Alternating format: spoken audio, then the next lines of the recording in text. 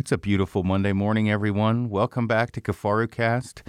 My partner in crime, Frank the Tank, is back from coyote hunting. Thank God. I was worried about you, Frank. It was cold. It was cold and windy.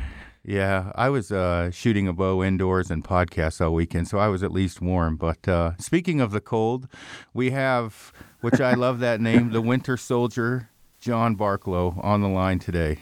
Yeah, Dudley, he came up with that. I had no idea what he was going to do. So I guess that's me now. Good to talk to you again, Aaron. Frank, I haven't talked to you in a while.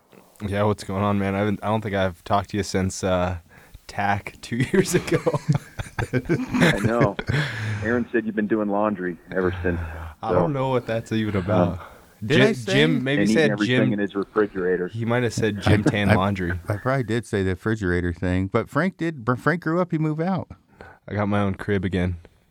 Thank you to nice. Thanks to Aaron and Amy though for letting me stay there for so long. I probably outwore my welcome, but I'm definitely eating a lot of cereal and fucking what are those things? Bagel bites? Cereal and bagel bites. Hot Pockets. Yeah. Oh, I'm a bit famished. Amy said you sent her a text that said, "I'm cold and hungry. I miss you." Oh, shit.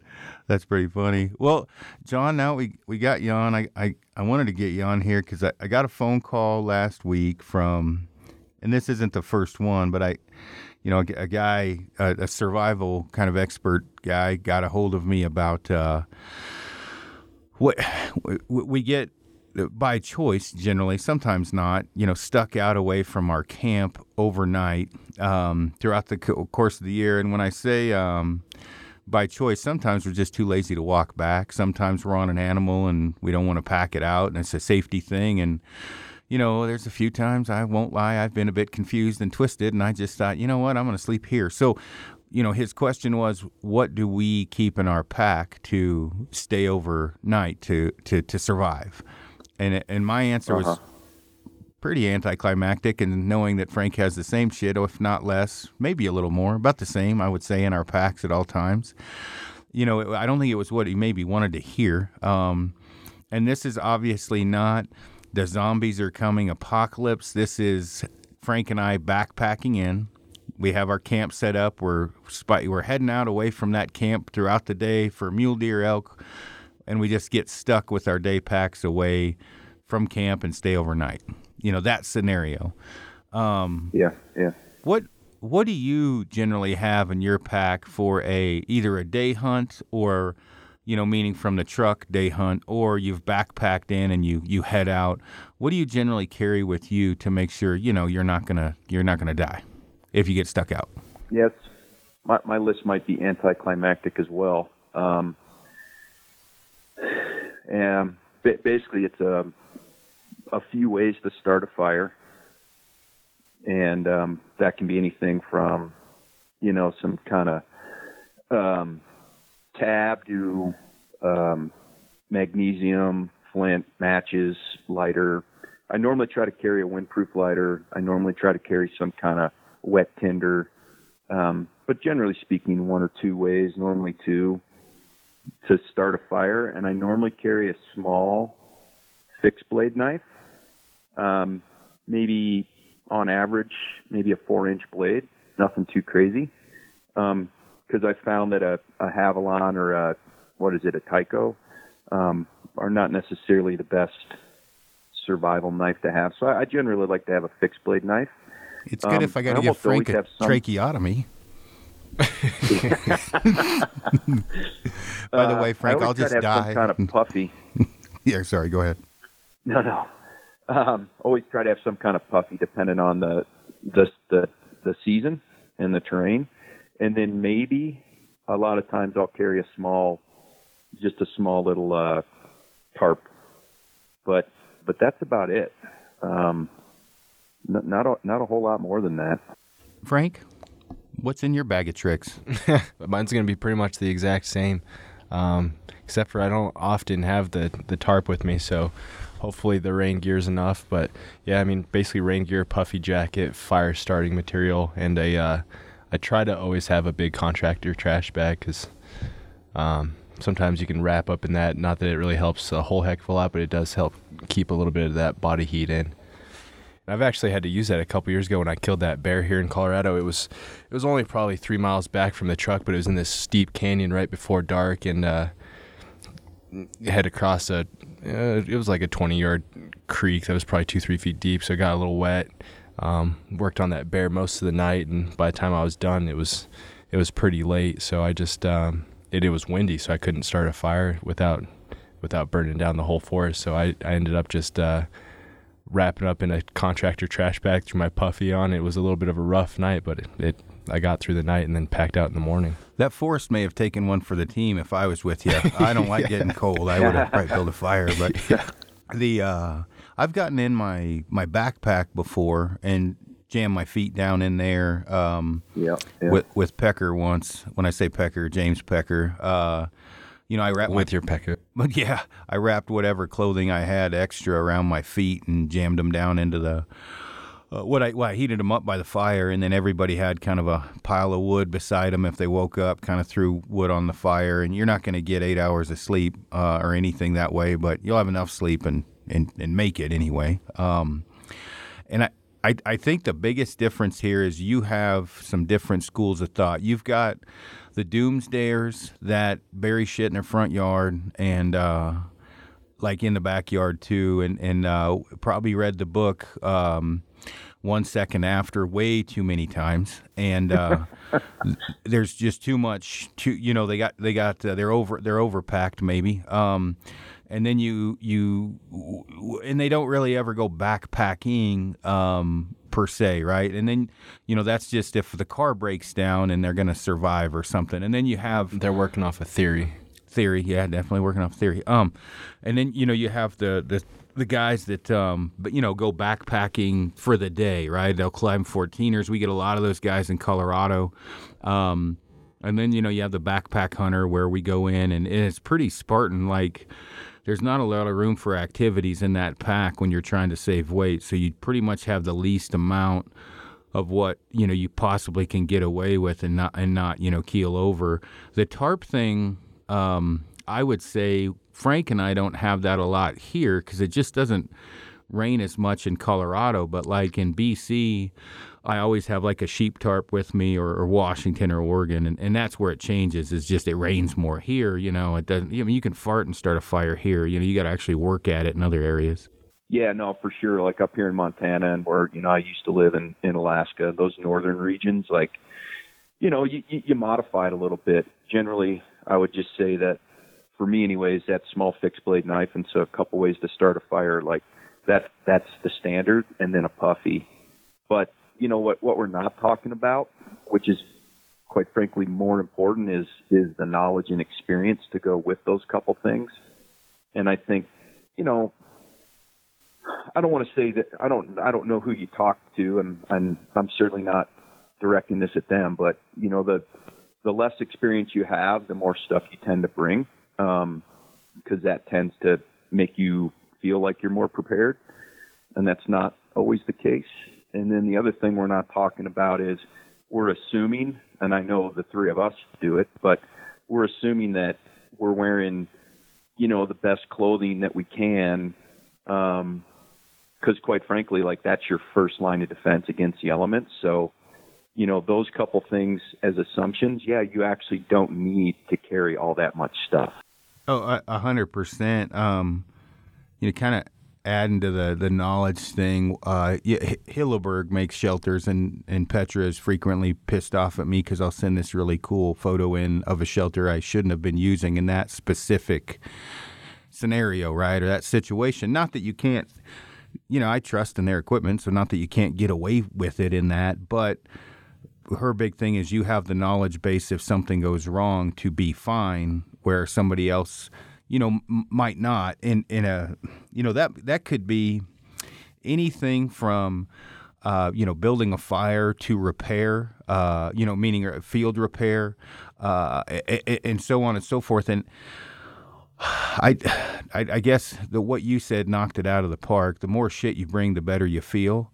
But the guys I found, the less shit they bring, the better they are.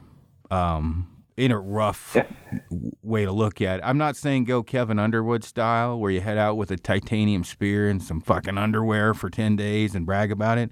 That might get people in trouble, but he does fine with it. And you know, Kevin goes what? He's like 17, 18 pounds for 7 days or something. Yeah. Extreme ultralight. Wow. Yeah. Tiny bag, 3,000 cubic inch bag. Yeah, and that's not for me. But there's also, you know, another level where you've got 85 pounds for 5 days. And Propane. Did you run into a guy like that? I ran into a guy on a backpack hunt. He was like 6 or 7 miles back. He had one of those lanterns that takes the little green propane bottles. And my buddy's like, "You packed that all the way in here?" He's like, yeah.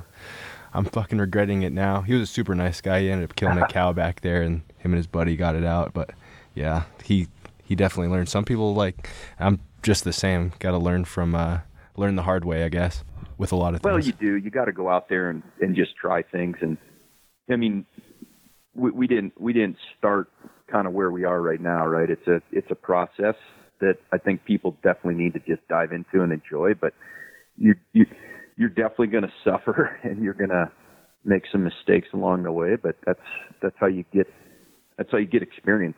You know? Yeah. I told you I wouldn't start making fun of social media, so I'm not going to. But I am going to bring up, some posts I remember in the last 10 years of on forums and things like that. And this isn't like making fun of anything, but you know, a guy said, "All right, you've got an elk on the ground and you're working on it, and you start to shiver, you know, uncontrollably. You know, what do you do?" And for me, it was a bit laughable because I'm like, I'm shivering all the time. I'm always cold. Move your body, or I can't use the R word. Move, you know, get moving, right? Like you're only stagnant. Probably you had that adrenaline rush. This is my own opinion, and John, bounce back when I'm done. You had the adrenaline rush. You probably were sweating balls, right? And then you killed it.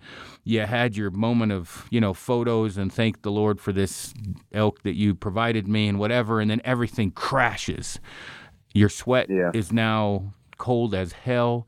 You may not have layered up because you just didn't think about it and you shiver. That is a minor problem mostly. All you've got to do, layer up, move your body, and you're good. That is not a survival situation by any stretch of the imagination. You throw a broken leg in there, a severed artery, you've hit survival mode. But just shivering, to me, I mean, not for the most part, not always. You just got to move. Like, I think you said it, and when you said it, I laughed because I do push-ups all the time when I'm cold. It's movement is life, right? You got to move. Mm-hmm.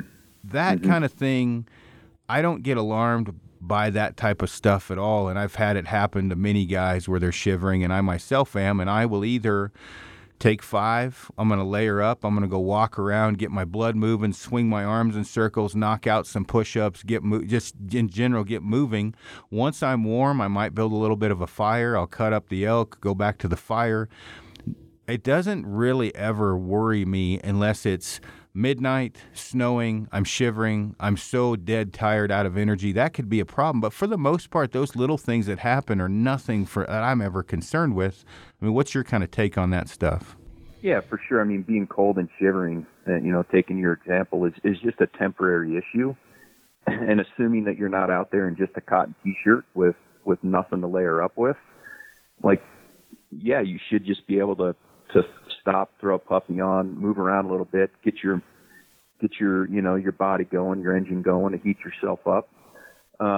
You're right; those are not survival situations. But again, if you haven't ever been in that situation, you may consider it at some point a survival situation. But in actuality, it's just a temporary issue.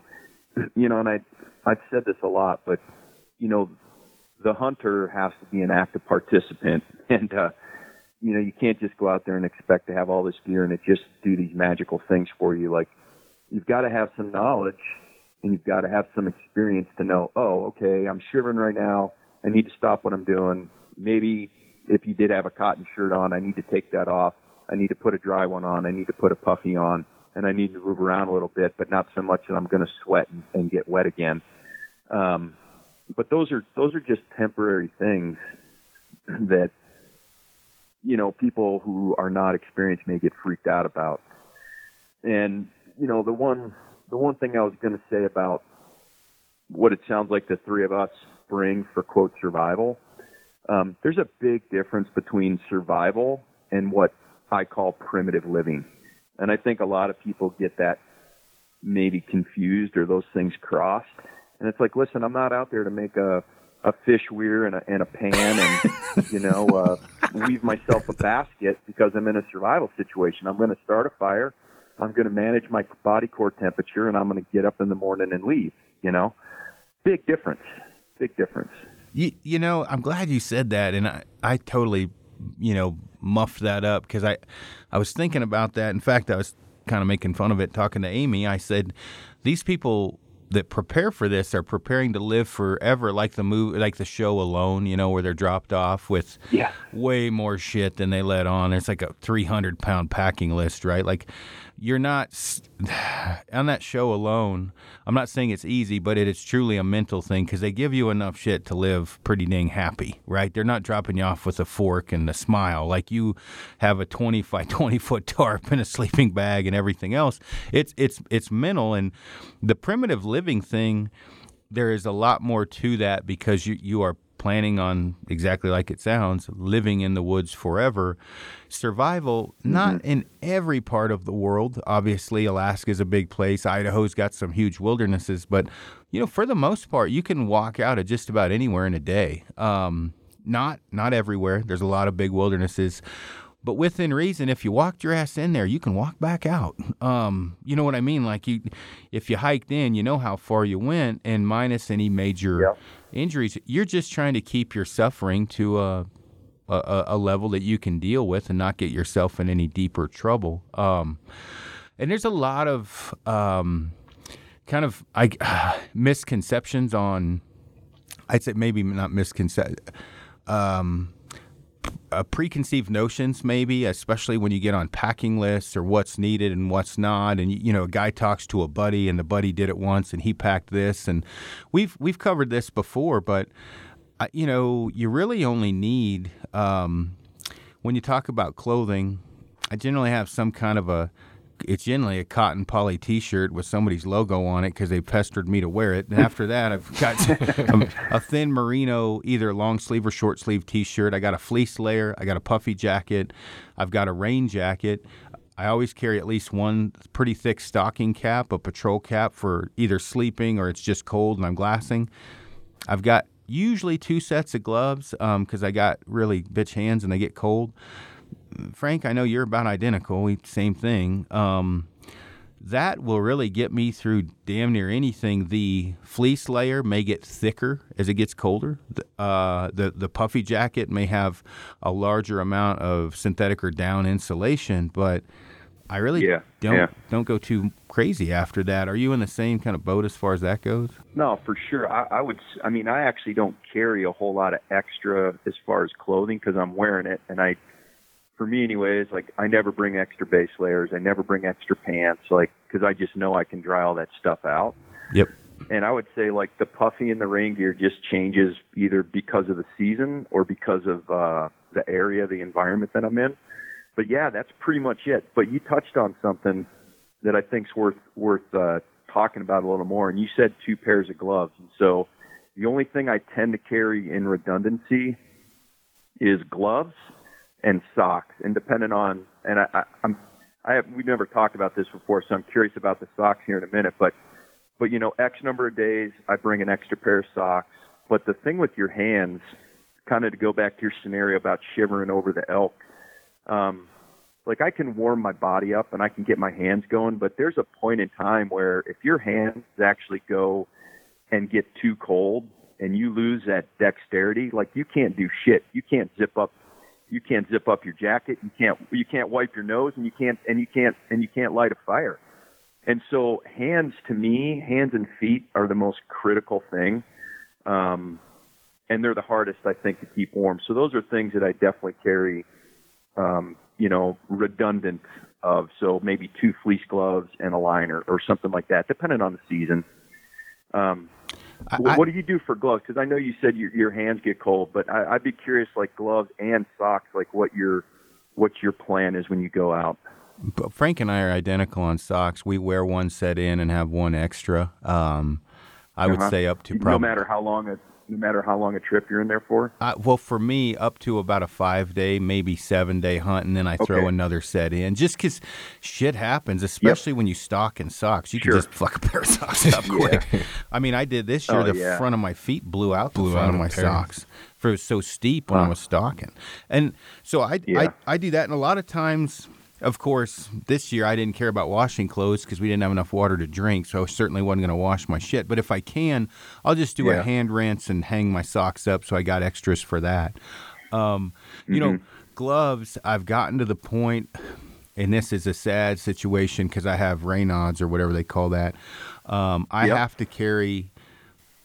I didn't this year, but I pretty much have to carry a set of mittens and then 2 liners, and I'll rotate. Sometimes I'll just have the liners hiking around, you know, just to cover. And you know, one of them may be a wind blocker, not really a liner, but more of a wind blocker glove. The other one may be a liner, and then I've got to have those mittens, and I've got to have them big for 2 reasons. My hand gets so cold if they're too tight, I can't get my freaking hand in the glove. And I literally look like I got a nub because I just can't feel anything. And I'm biting at shit trying to get my hand because my other hand won't work to pull the mitten on. So they got to be pretty big. And then a bungee system or a system to pinch and hold the heat in that I can maneuver without a lot of dexterity. I've had to reinvent the wheel on this because I lose feeling so quick. That's pretty standard for me. Frank, I don't think you run until it gets cold. You don't really run the mittens as much, do you? No, I don't. Not necessarily. I usually about the same as you. Though I'll have like a heavy set of. If it's like rifle season, I'll bring a heavy set of gloves and then like a lighter set as well. But during archery season, I'm usually just like a mid or a light. You ran those. You ran the cold front gloves, didn't you? The wind blocker ones for all the black ones. Yeah. For most of the season, the cold front gloves. The one thing that I really have to, like for me, that is a game changer, which a lot of people don't think about, I build a fire a lot. You know, if it does not, you know, if you're smart about it, it does not hurt anything. It is a quick pick-me-up. It makes, I don't give a shit what anybody says. That is one of the more motivational things you will have happen on a crappy hunt is have a 5-foot white man fire that burns everything around you and dries it all out. It's a pick-me-up for me. And so it may be a fire the size of a softball to warm my hands up, or it may be the fire the size of a Volkswagen Rabbit. But one way or another, I'll build 1 or 2 fires throughout a hunt if I need to. Yeah, but let's talk about that for a second, Aaron, because, again, there's a lot of, like when we talk, like there's a lot of assumptions, right, because we've done this. But I see so many times where folks are like, well, I'm just going to, if this happens, I'm going to build a fire. If that happens, I'm going to build a fire. And I'm like, okay, go build a fire right now. Go in your backyard. With the weather I got in Montana right now, it's dumping. It's going to be a high of 0. Go build a fire in the backyard right now. Show me how you're going to acquire your wood. Show me how you're going to get it lit. And they're like, well, my point is there's a lot of skill to building a fire. And the assumption that people have is, well, I'll just build a fire. And it's like, if you haven't built a fire in a lot of different adverse conditions, and you can go do it in your backyard, right? But if you haven't done that, you are literally kidding yourself. And that's when cold hands start coming into play, and all of a sudden your Bic lighter gets wet and it's a piece of shit, and you don't know where to get dry wood from, and your little, scalpel knife isn't going to be able to baton anything to get to the dry core. Like, there's so much that goes on. It's like, and I just encourage people, I'm like, don't say it, go do it, I do take that for granted because I am a professional varsity level fire builder because I'm such a pussy. You build them all the time. Yeah, but I'll give you an example. In Colorado, what is it, a 30-second ordeal probably to get one going, maybe a minute, 30 seconds to a minute. Sure. Change that shit to British Columbia, Western Washington, Northern Idaho. Totally different 45 scenario. minutes to get that thing going where you can walk away and You gotta strategery, right? You gotta start stacking wood around the fire you got to dry that wood out, and yeah, I'm a fucking horrible person, but I need to explain this better because I could truly, like, when you start talking about dry wood, I'm looking for overhanging trees that have fallen down at an angle. Standing deadwood. Yep, standing, like if you get a big a big stump standing vertical. There's many different, I remember guys say, oh, old man beards, that's a great fire starter. Whoever said that shit never started a fire in his life. That's basically a sponge of water. It's great when it's dry. Yeah, it's good if you pick it up and shove it in your pocket, and 4 days later after hiking, it might be dry enough. But or the lint in your pockets, or all this kind of stuff. Like we should probably do this at some point. We should probably do an entire podcast just on fire, because I could talk for 15 minutes just on the site preparation alone, let alone where to acquire the wood, how to do it, all the different tools to do it. But we can, yeah, you're right. It's totally different in Colorado, in that high, very arid type environment, and then go to Alaska, Canada, right? Like you said, Washington, and all of a sudden it's like a big ordeal. And it's like, do you understand the three sides of the fire triangle? Because if you don't have fucking oxygen, you're not going to start a fire. If you don't have heat, you're not going to start a fire. If you don't have fuel, you're not going to start a fire. But if you don't know that, as simple as it sounds to rattle off, you're literally pissing up a rope. It's just not going to happen, So maybe we should do that at some point. And I don't know if you've done that in the past, but there is so much to it. And again, I just encourage people. I'm like, don't think because you watched some video on YouTube or saw some Instagram posts that you're going to be able to go and survive. And again, so let's circle back to where we started. Maybe that person does feel more comfortable carrying a lot of stuff because they really don't know. They don't have a lot of experience yet. The reality is you don't need that much stuff if you know what you're doing. Well, let's talk about site prep just a little bit. There is a few things that I try to, again, in Colorado, it's like a Primos elk hunting video. You can look like the master fire starter, like doing it behind the back like Desperado, right? You can start that shit with your feet. But in other areas, one of the things I'll look for, if I can find not just the site prep for the fire, but also for heat retention or wind blocking, heat retention. If I can build it up against a vertical rock wall, it's going to bounce that heat back to me. Things like that where, if I can get an overhang where I'm not dealing with constant drips, or if it starts raining again, I look at all of that type of stuff. If it's a fire, I'm going to be hanging out for quite a while. And then generally, if I can find a big, flat, dry piece of bark, if I can, whatever. So, if you're building it in a sopping wet ground, something you gotta get your base platform on something dry for your, the best case scenario. And then you're gonna have your tinder, and you're gonna have all these different things. You want to have them lined up, ready to go. Now here, we can just spark one thing, and then Frank and I'll run around, break branches, throw it on. We don't have to worry about shit. I mean, literally, throw a few sticks down, but I'd say Northern Idaho hunting moose with Avery in November, that put my fire building skills to the test because there just is nothing dry and it's all covered in snow. And so it's an event. Now, I will say I got warm finding shit, which was good, right? Yeah. Right. Yeah. But, I mean, for site prep, what do you try to do normally? No, so you pretty much covered it, right? Like, you want to find a place that's going to be blocked from the wind. You want to find a place that's not in like a giant cold sump. You want to, what is it, Jeremiah Johnson, when the guy built the fire under the tree and then the snow fell and put the fire out, but like you want to make sure all those things are in place. I mean, the reality is the earth is basically a very cold thing that's going to suck the heat out of that fire. So, like you said, building it on a big piece of bark or, building it on a stone, or certainly not right on the top of the snow when you have a 6-foot snowpack, there's just so many things to take into consideration that, if people haven't gone through that process, people like yourself, like people who know what they're doing, you'll make it look super easy and everybody will be like, oh yeah, I can do that. But if they've only built one in Colorado and then they do end up on that moose hunt in Idaho, like, they're in for a rude awakening if all of a sudden that fire is what they need to spend the night out and, quote, survive, you know, keep their digits intact. Right. Yeah, there's a lot to it.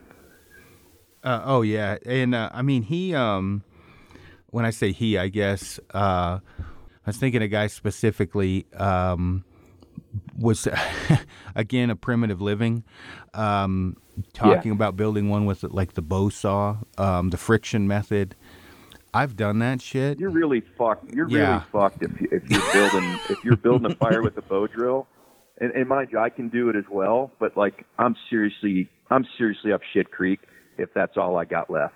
And not to interrupt you, but to circle back to what you were saying about walking out, the vast majority of people are a couple miles off the road. Like if you're building a fire with a bow drill, just fucking walk back to the truck. You know, unless you're dropped off by a boat, a helicopter, a plane, and you're in the middle of god-awful nowhere, like, the reality is you're actually not that far from just walking out to your truck. Yep. Unless you're stuck on an island or you... Sure. Well, I'll give you an example. I won't mention his name. A plane went down right on the border of Canada. A buddy of mine, and he's not like a survival expert, but he's good enough in the woods. I think he didn't have, they were scouting mountain goats. Plane went down. I think he came out 38 miles. Wow. And That's how long did that take him? Well, it's Ben Rawls. I'll just say it. I get whatever Ben did. And Ben, I'd say Ben, he might listen to this. Ben's kind of a pretty boy. I mean, the dude, I mean, he kills shit, but Ben's mentally tough, right? I mean, whether you know, give him shit because he drives $200,000 cars or whatever. He's like, yeah, oh, fuck no, I'm not staying out here tonight. And he hoofed it. And he wasn't even sure which direction he was going. And they walked out. Yeah. One trip. Yeah. And, you know, the thing was, he mentioned, he goes, well, what were the options? Stay with nothing or walk with nothing. Well, that was an easy decision. I'll just walk with nothing because it's better than freezing. So, you know, yeah, one of the things, you know, we like to say when I was teaching survival is always try to improve your position, right? Always try to do something to improve your situation. And so in that case, he's like, well, the way to improve my situation is to start walking. Yeah, I don't know. I mean, primitive living's fun, but again, there's a difference between, like, are you going to carry a bow drill on a hunt in the backcountry of Colorado? No, you're not going to do that, you know? But it might be fun to have that skill and learn how to do it. You know what? I don't give a fuck if I ever use that skill again. It sucks. I mean, you may like doing it. It does. Oh, dude. It'll warm you up. I guarantee it'll warm you up. It'll warm warm by the time you're done. Warm your tricep up, I can tell you that.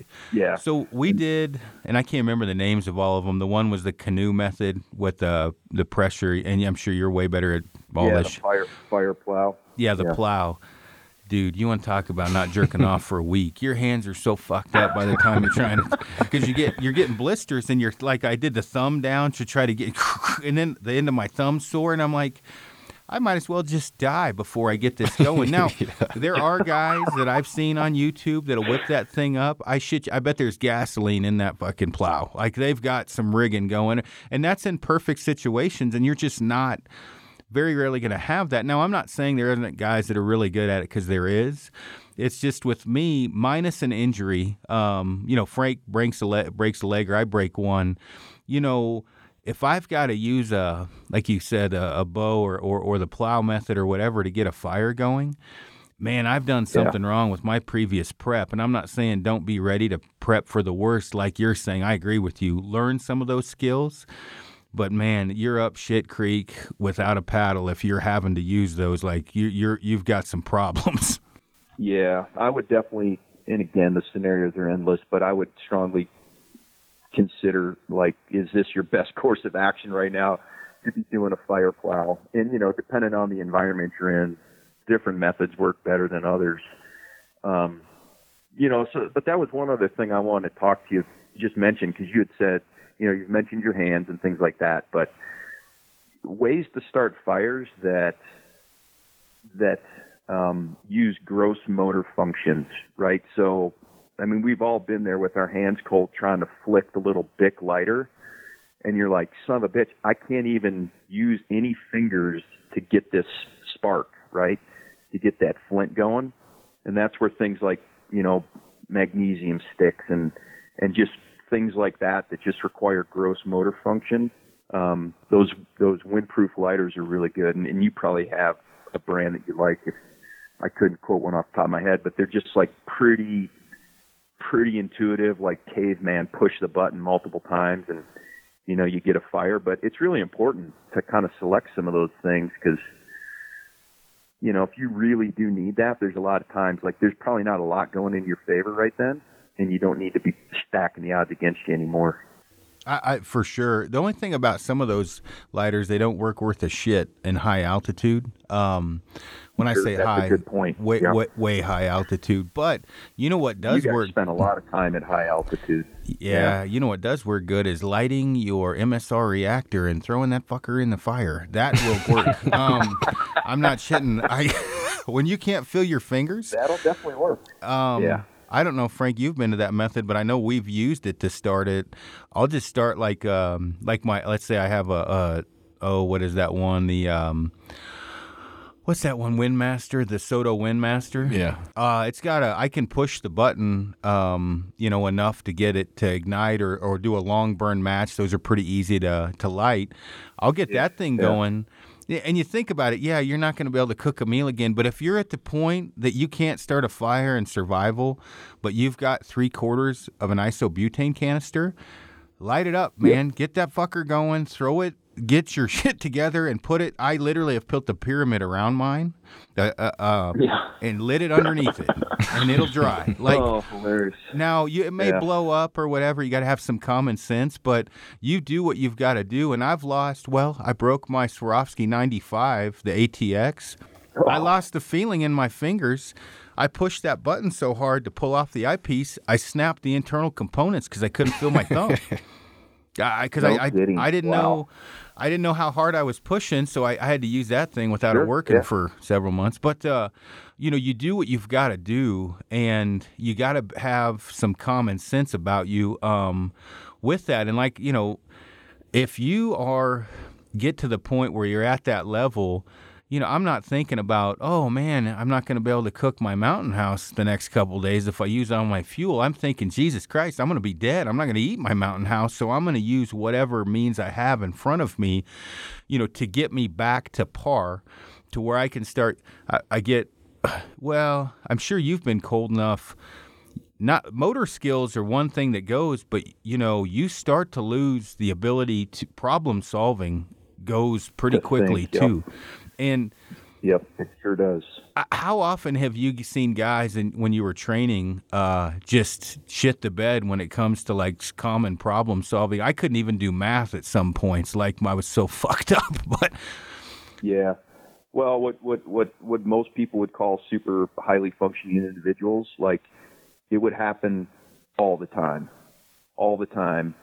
and basically you have this. You have this certain amount of time where you can kind of get shit going.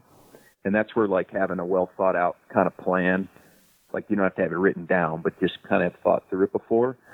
But at a certain point, once your cognitive function starts to spiral, you unless you got a buddy there or something, you may not pull yourself out of that. And it almost, for me anyways, it's always been associated with cold and wet. Because you can, you lose heat so much quicker when you're wet.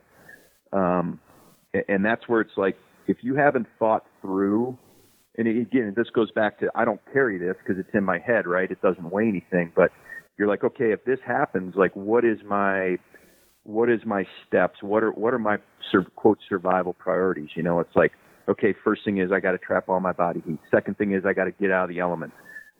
The last fucking thing I'm thinking about is starting a fire.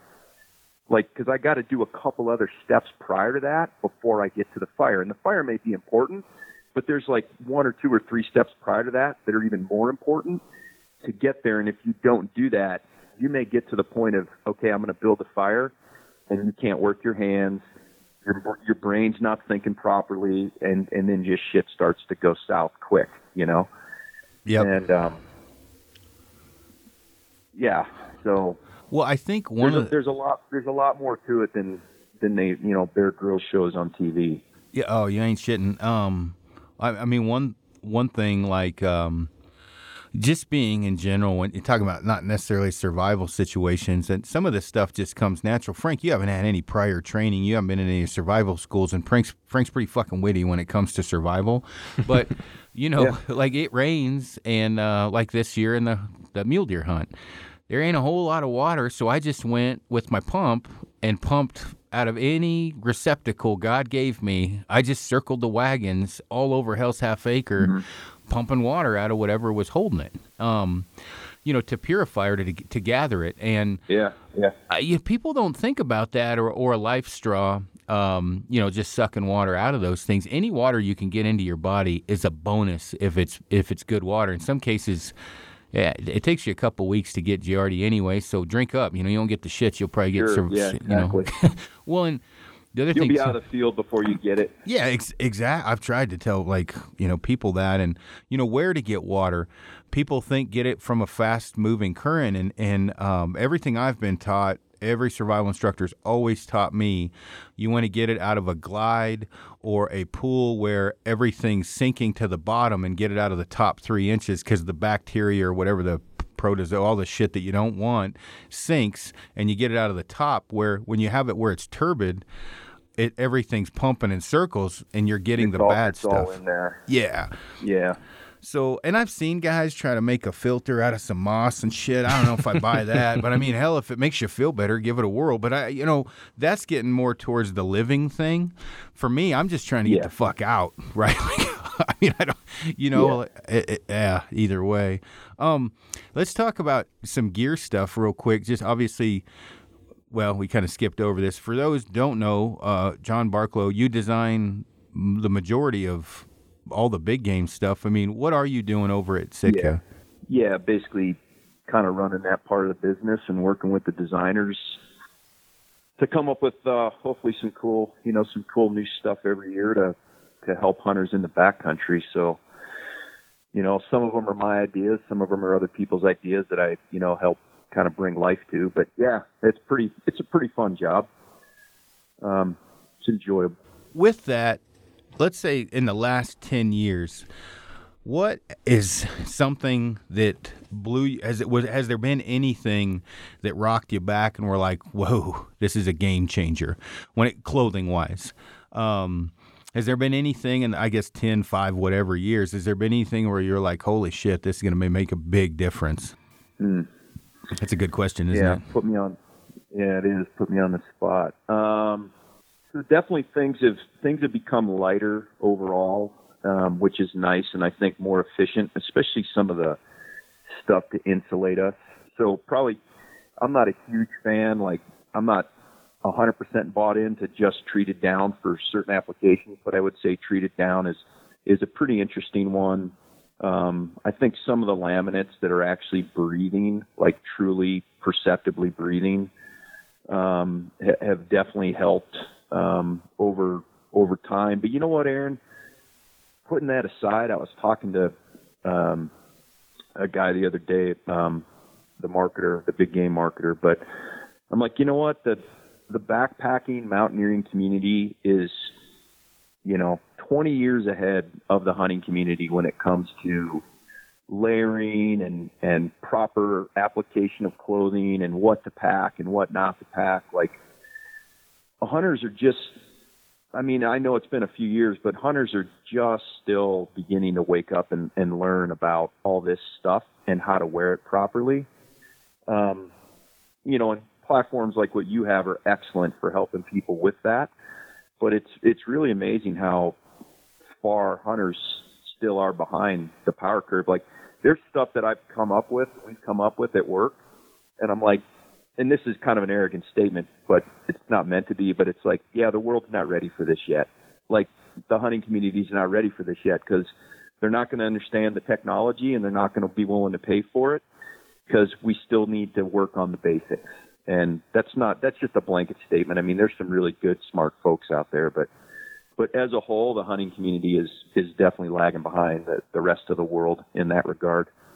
Well, I have to say, as small as it is, and Frank, I'll let you dive in here in a second. I didn't know, being from the, great town of Detroit Lake, Oregon, where we wore cotton flannel shirts and cotton pants, wandering around picking mushrooms, freezing your balls off. Later on, I got a puffy jacket, right? I got an insulated jacket, and that was literally like Velcro, putting cheese on bread, ice cream, whatever you want to. I was like, what in the fuck is this piece of equipment? This is a godsend. Yeah. But I didn't. Still didn't, fully grasp it yet, but it was getting there. And then as time went on, I went from wearing shitty gloves to I got some mittens. And, you have mittens as a kid or whatever, but truly good mittens where I'm like, oh, wow, this is, and these are little stupid things, but it's amazing how a good set of mittens can change your life sitting behind a spotting scope for, 6 hours, right? Or when you talk about things that dry, that polyester is not bad, but nylon is just a step above. Nylon's better. Yes, nylon's a step above. Well, you wear polyester for a couple weeks and then you wear nylon. Is it going to end your life to wear polyester? No, but if you've got the choice, you're going to choose nylon. Things like that. And I still meet guys that, are wearing nothing wrong with wearing, 790 million gram, merino, but merino for me is a base layer thing. 100%. That shit is just not cool to dry out. It's heavier than sin. And I like merino on my body. After that, I really don't like it in that intermediate layer. That's the fleece's job. And trying to get people to wrap their head around that. Frank, what's been a big one for you? Well, now that you say that, I was going to say merino base layers. Yeah, just growing up, we didn't have a whole heck of a lot of money, so the coolest gear that we would get would be from like the Army surplus store, and it would be just like the cotton BDU type stuff, and I thought that stuff was badass. But as I got more into the backcountry hunting and stuff, the merino base layers I thought were pretty awesome because at the best point I had like Under Armour stuff, which that stuff is all right for day hunting, but once you get it wet and it starts to dry out, you get cold quick. Yeah, and it stinks like shit over time usually, but... Oh, yeah. What about, right now, what's your, for us or whatever, like, Frank wears the Kifaru puffy jacket, a crap load, and it's a synthetic jacket. The, overall, like, I'm not saying don't buy expensive backpacks because John and Frank and I all make expensive backpacks. Spend away, everyone. And I'm not saying don't buy expensive clothing, but what I'm saying, when you go buy clothing or the stuff that we're talking about, it is important that you have a plan, that what you're going to do and what you're going to need, and then you get the best bang for the buck, because none of this shit is cheap. And so John, for a guy going on elk, mule deer, and sheep goat hunts, like those, like as well-rounded as you can be, what would be your base, like, hey, guys, take a look at this? Like specific pieces? Yep, specific pieces. I'm only doing this because I'm fucking tired of answering the email, so maybe this will solve it. Yeah. Well, so let's start with the base layer. So it's a personal choice if you wear synthetic or merino. That's up to you. But I agree. For me, merino's like if I'm wearing it, it's a base layer. Depending on the environment, I will tend to choose synthetics, but it's personal choice. And then, like you said, you got to have something to protect that. So you got to have a hunting pant and some type of shirt or jacket. But I would say those hunts you mentioned, Apex pant, a scent pant, something like that would be excellent. So one's a poly, one's a nylon, right? And they have two different kind of applications, but it's up to you. What you would do, I'm a huge fan of anything with wind stopper in it. So I personally always roll with a wind stopper jacket. So like my go-to for elk hunting would be an Ascent or Apex pant. I have merino base layers on, or a Core lightweight hoodie, which is a synthetic because it's got that face mask. And then I use a mountain jacket, which has a wind stopper in it. And I just think it's a really underappreciated technology. I mean, you know that if you're sitting there and the wind's blowing, it's going to strip heat away from your body really quick unless you can block that wind. And some people choose to use a rain jacket, which is fine. I like a wind stopper because I can wear it 90% of the time and it breathes real well. And then from there, you got to go to some type of puffy. I'm a huge fan of this Kelvin Active jacket we've got now. It's a jacket I can wear from antelope season through late rifle, assuming I actually am shooting. I'm not shooting a rifle, but I'm hunting then. So I can wear that. But as the seasons go on, I get a bigger puffy to put over top of that Kelvin Active jacket. So either a Kelvin light hoodie for elk season, or like right now when it's snowing outside and building up quick, I really love that Kelvin down wind stopper hoodie that you and I talked about, which has some treated down in it, some synthetic insulation, but that wind stopper shell, which is, pretty waterproof. But blocks the wind. It's crazy warm. It's really warm. And then just to talk about that lofted insulation, which really it has changed the game. If you're going to ask me one thing, I'd say, yeah, probably that lofted insulation is, do you wear down or synthetic in that insulation? And again, it's a personal choice, but a lot of times I'm a huge synthetic fan because down takes a lot of care and a lot of thought to kind of manage. And sometimes I just like idiot-proof pieces, and synthetic insulation is pretty idiot-proop. Like if it gets wet, it'll dry. If it gets wet, it'll keep you warm. Like all those kind of things. So, yeah, I mean, not to circle back too far, but Frank said something about military surplus, and I mean, I remember working with some fairly high-end military units that literally at the time were not able to use lofted insulation, and they had to wear fleece jackets and just freezing their balls off, because at a certain point, like, you can't make the fleece thick enough to actually trap enough dead air to keep you warm like a lightweight puffy jacket. You just, it just doesn't work. Yeah. How many different puffy or insulating jackets do you guys offer now? Whew. So there's that brand new one that I sent you, I think last year. It's got that with the short sleeves on it. So let's call the Kelvin Active hoodie. Let's not count that. Let's go Kelvin Active jacket, Kelvin light hoodie, Kelvin hoodie, and Kelvin down wind stopper. So four real nice differentiated puffy jackets. And I would say the one that's probably the most versatile is the Kelvin light hoodie. If I was going to recommend somebody buy one to start with, it'd be that Kelvin light hoodie. It's kind of a mid-level insulating piece with synthetic insulation, and it's got a nice hood on it and hand pockets and stuff. Just pretty good all-around piece. Now, on that one, I mean, what would you say, like temp rating? Like, I know what I use that up until. I mean, when do they, like, when would you say, hey, it's time for you? Because you got to wear a layer over that one. You got to have a waterproof layer over it. Yeah. But that other one that you guys are offering, that thing is in it to win it for the long haul. The only negative side to me is it's loud. You can't bow hunt in it. But if I've got that thing on, I'm not going to be doing a whole lot of bow hunting anyway. Meaning I'm just trying to stay warm and stay alive. I generally, guys, that the Kelvin light, you can use that really all the time, depending upon your layers above and below it.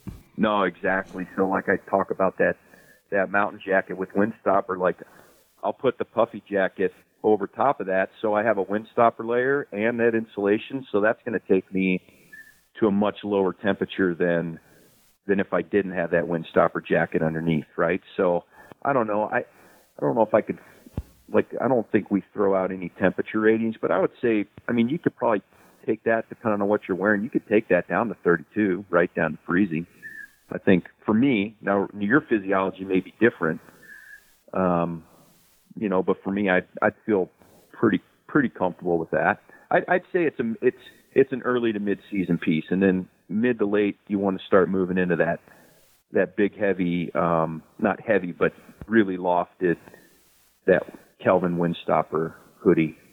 Yeah. So the one you guys make, what insulation is in that? Is that a synthetic? It's synthetic. It's Apex. So originally I had Combat Climate Shield, and then they changed to Apex, and it's a continuous fiber filament. So you don't have to have multiple stitch holes or stitching to hold it in place. So there's a lot. Yeah, there's a lot to that.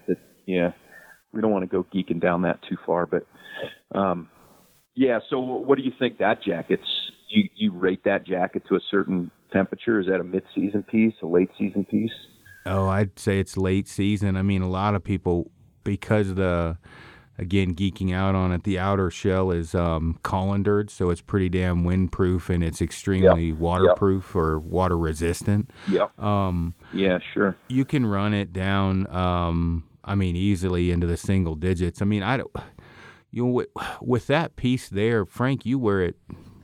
I use it year round, so I'm using it now coyote hunting, and then I'll take it summertime glassing for mule deer up in the high country. It's pretty versatile.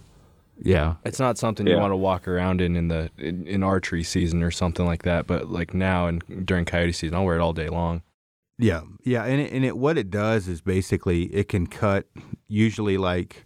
Depending upon what your system is or what is ever, you can kind of cut a layer out potentially. Like, if you're not overly worried about a thick fleece liner, and you've got like a long sleeve or a thinner fleece or a long sleeve, more of a t-shirt, you can skip that thicker fleece liner depending upon how your layering system is. And it's not too much different.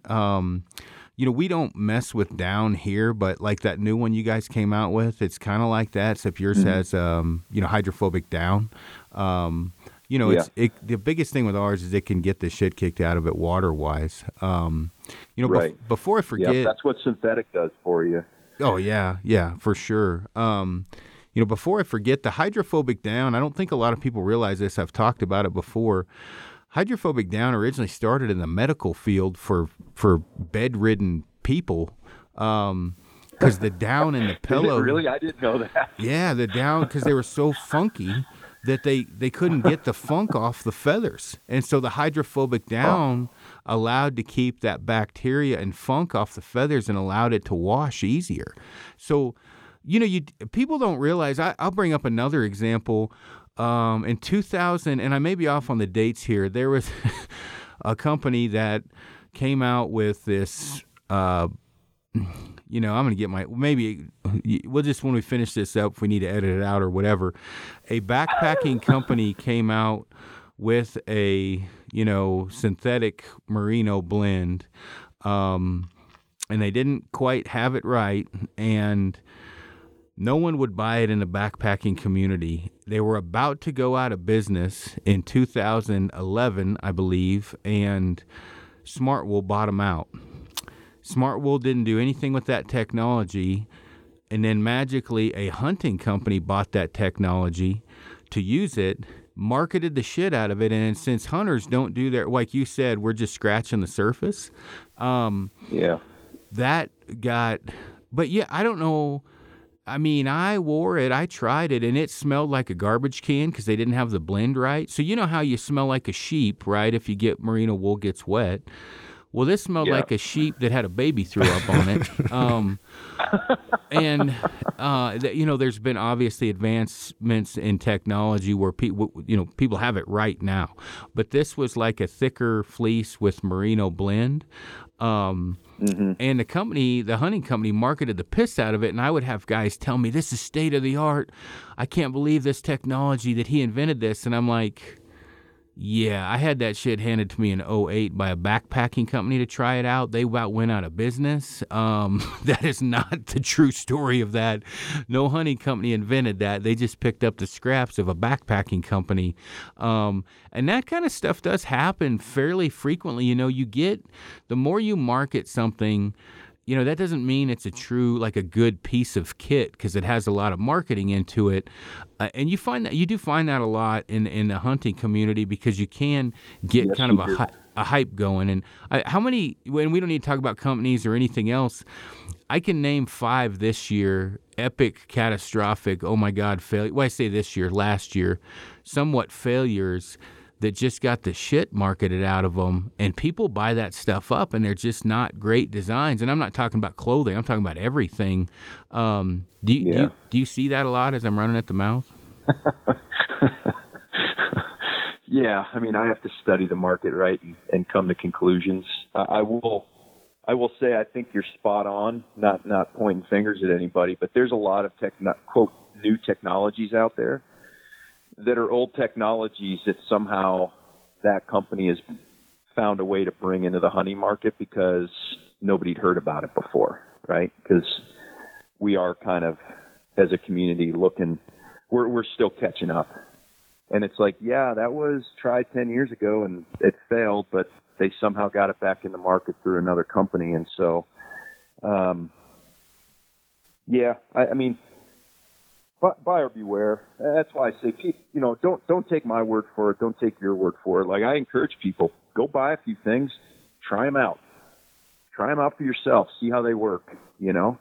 I'm confident that, that our product or your product in your case will speak for itself, but everybody's got to figure it out for themselves too, Oh, definitely. And I think that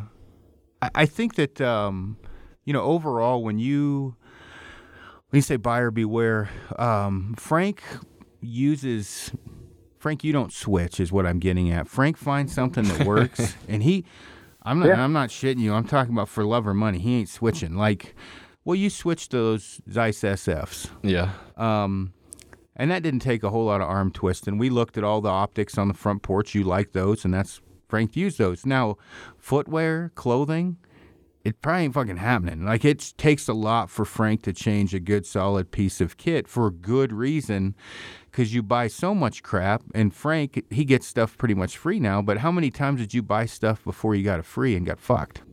I don't know. I mean, I did a lot of research before I bought a lot of stuff, but I definitely maxed out a credit card or two on getting gear before I worked here. But yeah, I mean, you're right. Once I find something that works, it's pretty hard to get me to change. I talk about, and of course I'll bring this up because Barklow's on. I paid for my cold front jacket, not my second one. You were nice enough to give me that, but the first one I bought it, and I don't buy gear, but that specific item, and I've brought it up, those in Timberline pants many times, that fit a niche that I can't think of another jacket that fits that niche for what I need, meaning freezing my balls off, for one. It's got a wind blocker. It's got a fleece layer. It's waterproof. Is it something I'm going to take elk hunting? Probably not in September. No, it doesn't need to be. Yeah. When I'm at 13,000 feet on a goat hunt, that fucker is in my pack. I've got it.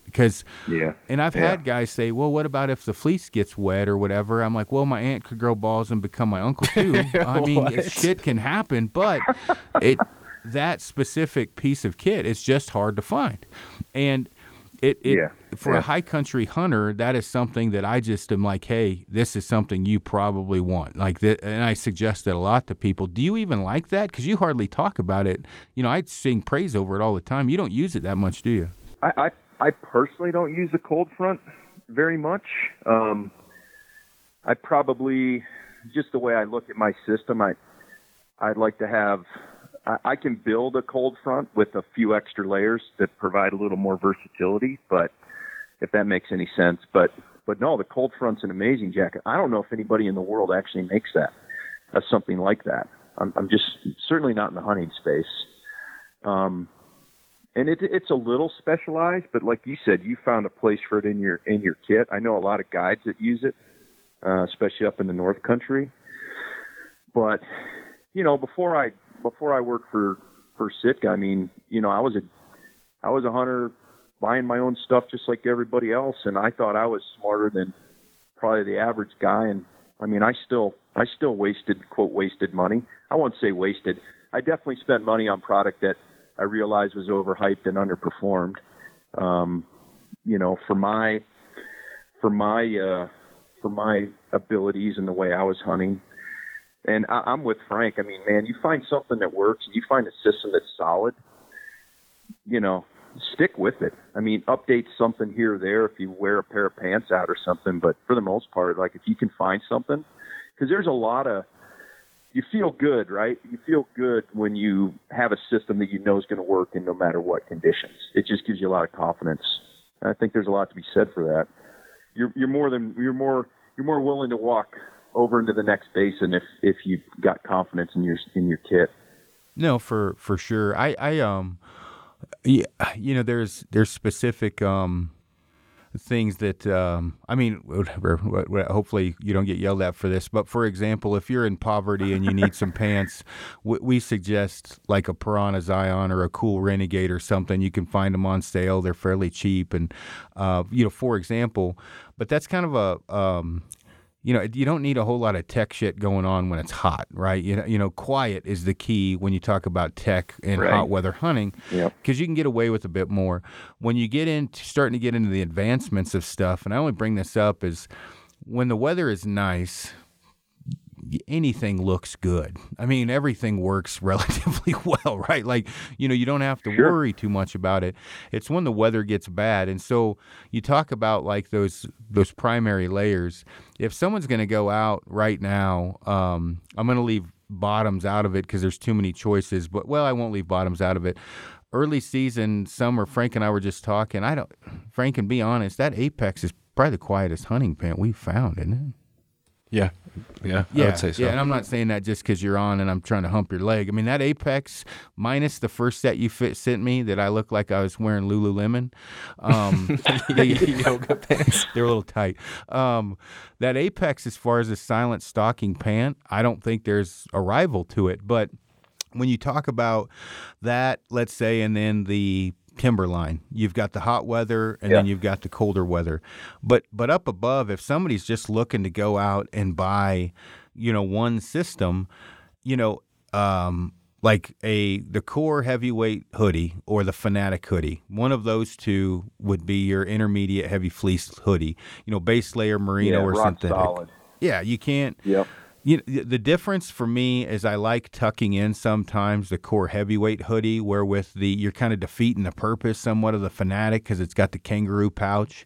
But they're both solid. One's got a mask, but those two. So you got your base layer, whatever you choose, that fleece, a Kelvin Light, Kelvin Active, depending upon what you're doing, some kind of a puffy, and then rain gear. After that, it's gloves and hats and stuff. You can get away with just about any hunt through September and October with that system, and in August, obviously. And that, I don't know what's that going to run. Probably $2,500 to go full Monty on that. Which, if you build it up over time, it's not that bad. And it lasts. It's going to last you. Well, I think my first Fanatic hoodie is on the 7th owner now because it keeps getting passed around to my buddies, so they last quite a while. Yeah, I would say it. So you probably, to get you from early season through, we'll say mid-season, top ahead, like seven or eight pieces, probably in a system. But if you're only hunting good weather, if you're only hunting early season, you live in Arizona or something, man, that can probably be knocked down to 5 pieces. And then if you come up to Montana for a mid-season rifle hunt, you may need to buy 2 or 3 more pieces to kind of supplement. But the idea is that hopefully the stuff you bought for the early season, you're still wearing it, but you're putting additional layers into the system to get you into that colder season, So, it depends. Like the Apex pant you talked about, that is absolutely quiet. I like to say it's the discerning bow hunter's pant. Like if quiet is your gig, the Apex pant is it. It's not the most durable pant in the line. It's certainly durable, but it's not as durable as the Timberline. The Timberline, I got guides, guys like you and guides that are in those pants 200 days a year. They're getting multiple years out of them. So for the average consumer, the average hunter, I'm thinking they're going to get tired of having that pant before it actually wears out on them. I'm just praying to God that Apex pant keeps South with his fucking pants on. I can't imagine he would have to take that Apex pant off. I think it's quieter, dude, as quiet as skin. That guy crawls to like 2 yards from animals. Like, he's crazy. I don't know that that pant is louder than skin. You know what I mean? Like I would be arguable if a branch slapped against your leg in that pant. Maybe you guys should make some Apex boxers. Yeah, something. The problem with me, remember that last stock I went on, or one of the last ones? My legs are so fucking white. Oh, yeah. God, he was texting me, making fun of me because I rolled my pants up to quiet him down. I'm talking pasty, shockingly Caucasian, snowflake white. And, oh, God, they're giving me shit. They're like, that's probably why the deer took off. They saw your legs. So I don't have the luxury of South. I can't just drop drawers. Everything runs off because my legs are too white. Yeah. You know what? South's an animal unto himself, but I'm not taking pants off in the backcountry. I'm just not. I need, and not just because of my white legs, but just the protection, the knee. I love my knee pads when I'm stalking. So, but that guy, Jesus, he gets so close to them critters. It's unbelievable. We've talked about, I won't mention why, but we'll leave that for another time. But, oh shit! Yeah, that's funny. Do you guys have anything? I don't know. We did a podcast a couple months ago. Is there anything coming out you can mention now that you couldn't before? Or is it still on the down low? So we got this. I don't know what we talked about a couple months ago, but we got this new Traverse pant. So it's a great pant. It's more of it doesn't have a lot of bells and whistles. You know, some people they're not bought into the knee pad thing. So that would be me. This is a pant that doesn't have, it doesn't have knee pads, doesn't have knee pad pockets, but it's not as quiet as the Apex, but it's pretty damn quiet, and it's a 4-way stretch polyester, so it's just a really rock solid pant, and I think a lot of guys have taken off into the hills wearing that this year, and then that short sleeve one I sent you, with the hood on it. Yep. It's the Calvin Active hoodie. You know, I think. It's interesting. I kind of designed that to go with the Apex hoodie, which has the elbow pads. Yep. But what I didn't realize, is you kind of design it for one thing, which it does a great job for early season antelope, elk, stuff like that, mule deer. But dude, I wore that well into November up in northern British Columbia on that moose hunt this year, and I just wore it instead of wearing a fleece piece. That was basically my fleece piece. And I just appreciated that I wasn't getting a lot of buildup in my forearms. You know, sometimes you have so many sleeves, or like pulling gloves on and off and things like that starts to become a pain. It was just nice not having that one layer. And then I just pulled the hood up when it got windy and warmed up, and then pulled it off when I got too warm. And so that was a really nice piece. And then I'll mention one more, but don't hit the stop button, Aaron. But yeah, we do have OptiFate printed tarps out this year that actually look really cool. It's kind of really unique shape, and there's 2 sizes, and they've got the subalpine and open country pattern on it. So it took us a long time to figure out how to print that stuff. But so that's kind of the one kind of big swing we took this year. In the big game category was those tarps.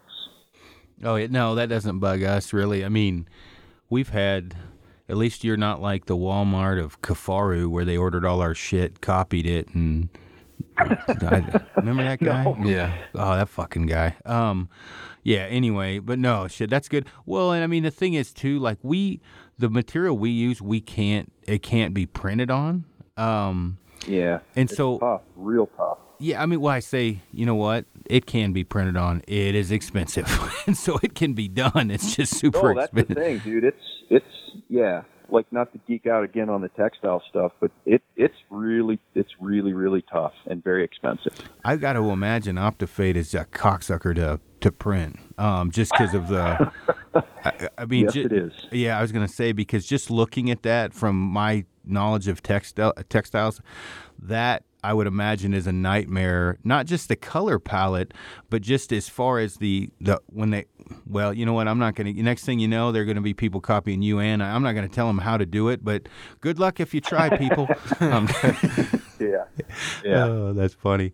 Well, cool. Well, man, don't go anywhere. We're going to hop off, but I got 2 questions for you, but we can't be on the air. But man, I appreciate you coming on. Yeah, no, it's fun, and I'm glad you got to join this time, Frank. I'm glad you're alive, dude. Yeah, I'm still alive and kicking. Thanks for coming on, man. Yeah, no, I appreciate it always. All right, cool, man. Take it easy.